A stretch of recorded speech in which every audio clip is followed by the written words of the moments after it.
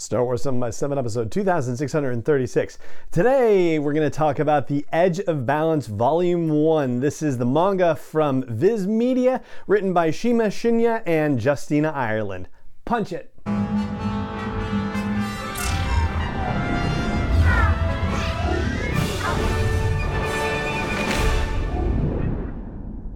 Hey Rebel Rouser, I'm Alan Voivod, and this is Star Wars 7x7, your daily dose of Star Wars joy, and thank you so much for joining me for it. So here is the deal with The Edge of Balance Volume 1. This is the publisher's summary situation. It says, in the aftermath of the great hyperspace disaster, young Jedi Knight Lily Tora Asi is assigned to help displaced civilians relocate to Banshee, a planet in the Inug system far in the Outer Rim. While balancing the arrival of incoming settlers and teaching the Padawans on their temple outpost, Lily must also confront an attack by the insidious Drengir and, after the events of the Republic Fair, deal with the growing threat of the Nihil. But the dangers to Lily and her Padawans are much closer than she thinks. Dun dun dun! Now, we are 2 weeks out from when this was originally released on September 7th, and thank you very much to the fine folks at Viz Media for sharing a copy with me for me to check out and for me to talk about with you. This is very cool. And, I figured 2 weeks, we're outside of the window where we need to avoid spoilers entirely, but hey, here's the warning just in case. We are in full spoiler territory.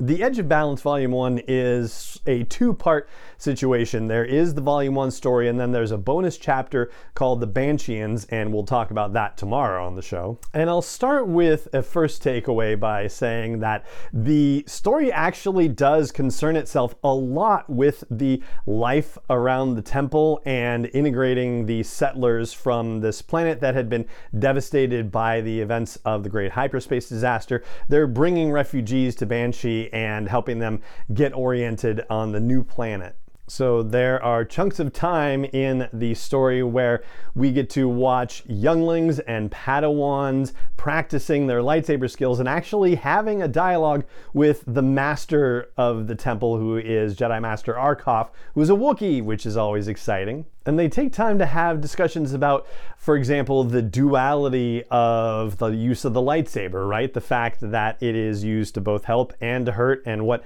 that means as far as being a Jedi and how you can wield it, and tying into just broader philosophical concepts. And you can kind of even take it further by thinking about the balance between the light side of the Force and the dark side of the Force, and how ultimately a Jedi is looking to find balance in their behavior, which of course lines up with the actual title of the darn thing, The Edge of Balance.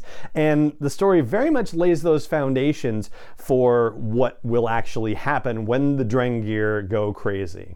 As for our main character, as for Lily, I think my second takeaway is that she is also questioning her, place in the Jedi Order, but from a different perspective from, say, what we were talking about just the other day with Anakin in that Obi-Wan and Anakin story, right?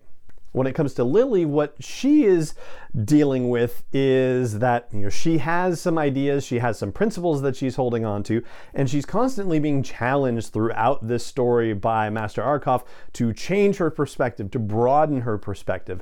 And there's a moment where she's having a conversation with her Padawan Kieran, where she talks about how she, may be seen as inflexible, but she feels like being rigid allows her to hold on to certain principles, and the more that she becomes flexible, then she's not really sure what she's building her own moral foundation on.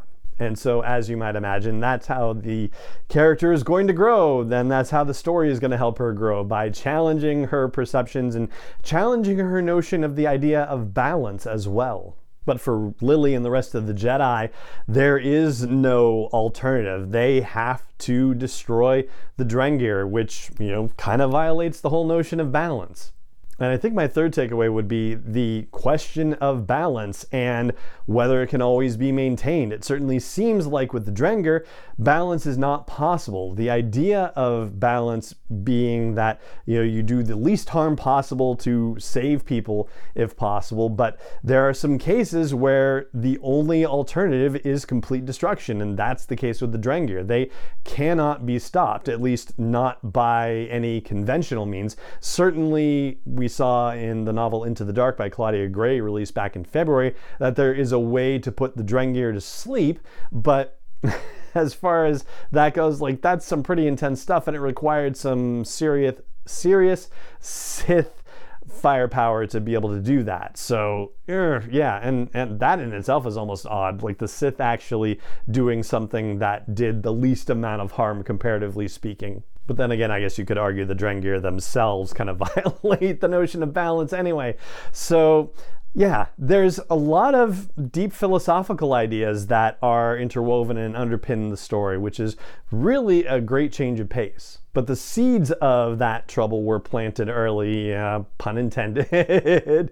There's a settler who is arriving on Banshee who is taking very close care of a container, which the person says, oh yeah, I was given these by a friend and they're supposed to have seeds that'll help us start our farm. And yeah, you kind of see that and you get the idea that, oh no, this can't be good, because if you knew the publisher's summary in advance, you knew the Drengir were going to be involved, so that should be kind of like a big red flag, like, oh no, this is a problem. And so the question is whether this Mr. Kuba character is a witting or unwitting accomplice to seeding the Drengir on Banshee. And I say that as sort of a fourth takeaway for things, because the pace in this story is actually different.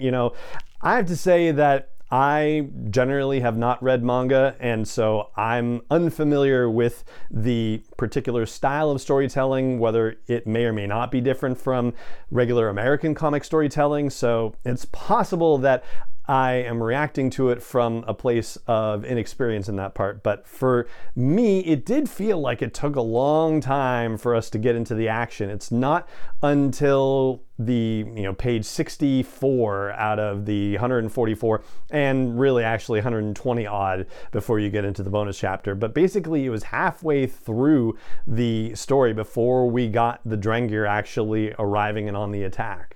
And it turns out that the answer is he's an unwitting accomplice. But the Drengir do something different on Banshee than they do in any other place. Instead of actually devouring their victims, they turn them into wood. Like, people are transformed into wooden statues. And so the folks on Banshee are having to do autopsies to try to understand just what it is that happened. And it may be that just something about Banshee's own environment and climate and how the Drengir, sprung up into action there may have affected the way that they evolved and how they behave and what they do to people, which is kind of a neat idea in and of itself too.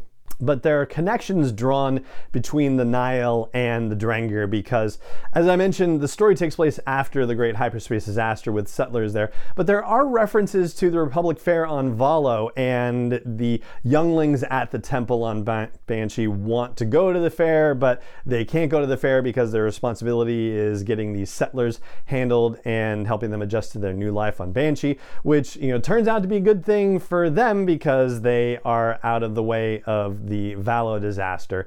But Stellan Gios, who is of course the Jedi recently elevated to the Jedi Council, shows up at the very beginning and at the very end of the story and is able to talk about some of the stuff on Valo and share that the Nihil and the Drengir had worked together in that way. And so that sort of, I guess, inspires a conversation that the Jedi are having with the Doctor, who was another refugee settler from Banshee, about the autopsy results with the Drengir, and they're wondering whether the Nihil could possibly be somewhere in the system already, which it turns out, dun dun dun, they are. And that is the big cliffhanger reveal that an agent of the Nihil is on the planet Banshee, and they have some bigger idea, some bigger plan for it, but we don't yet know what it is. It did involve trying to get Master Arkoff off the planet, which they were able to do because after the events of the Republic Fair, the Jedi Council apparently asked Stellan Gios to come get Master Arkoff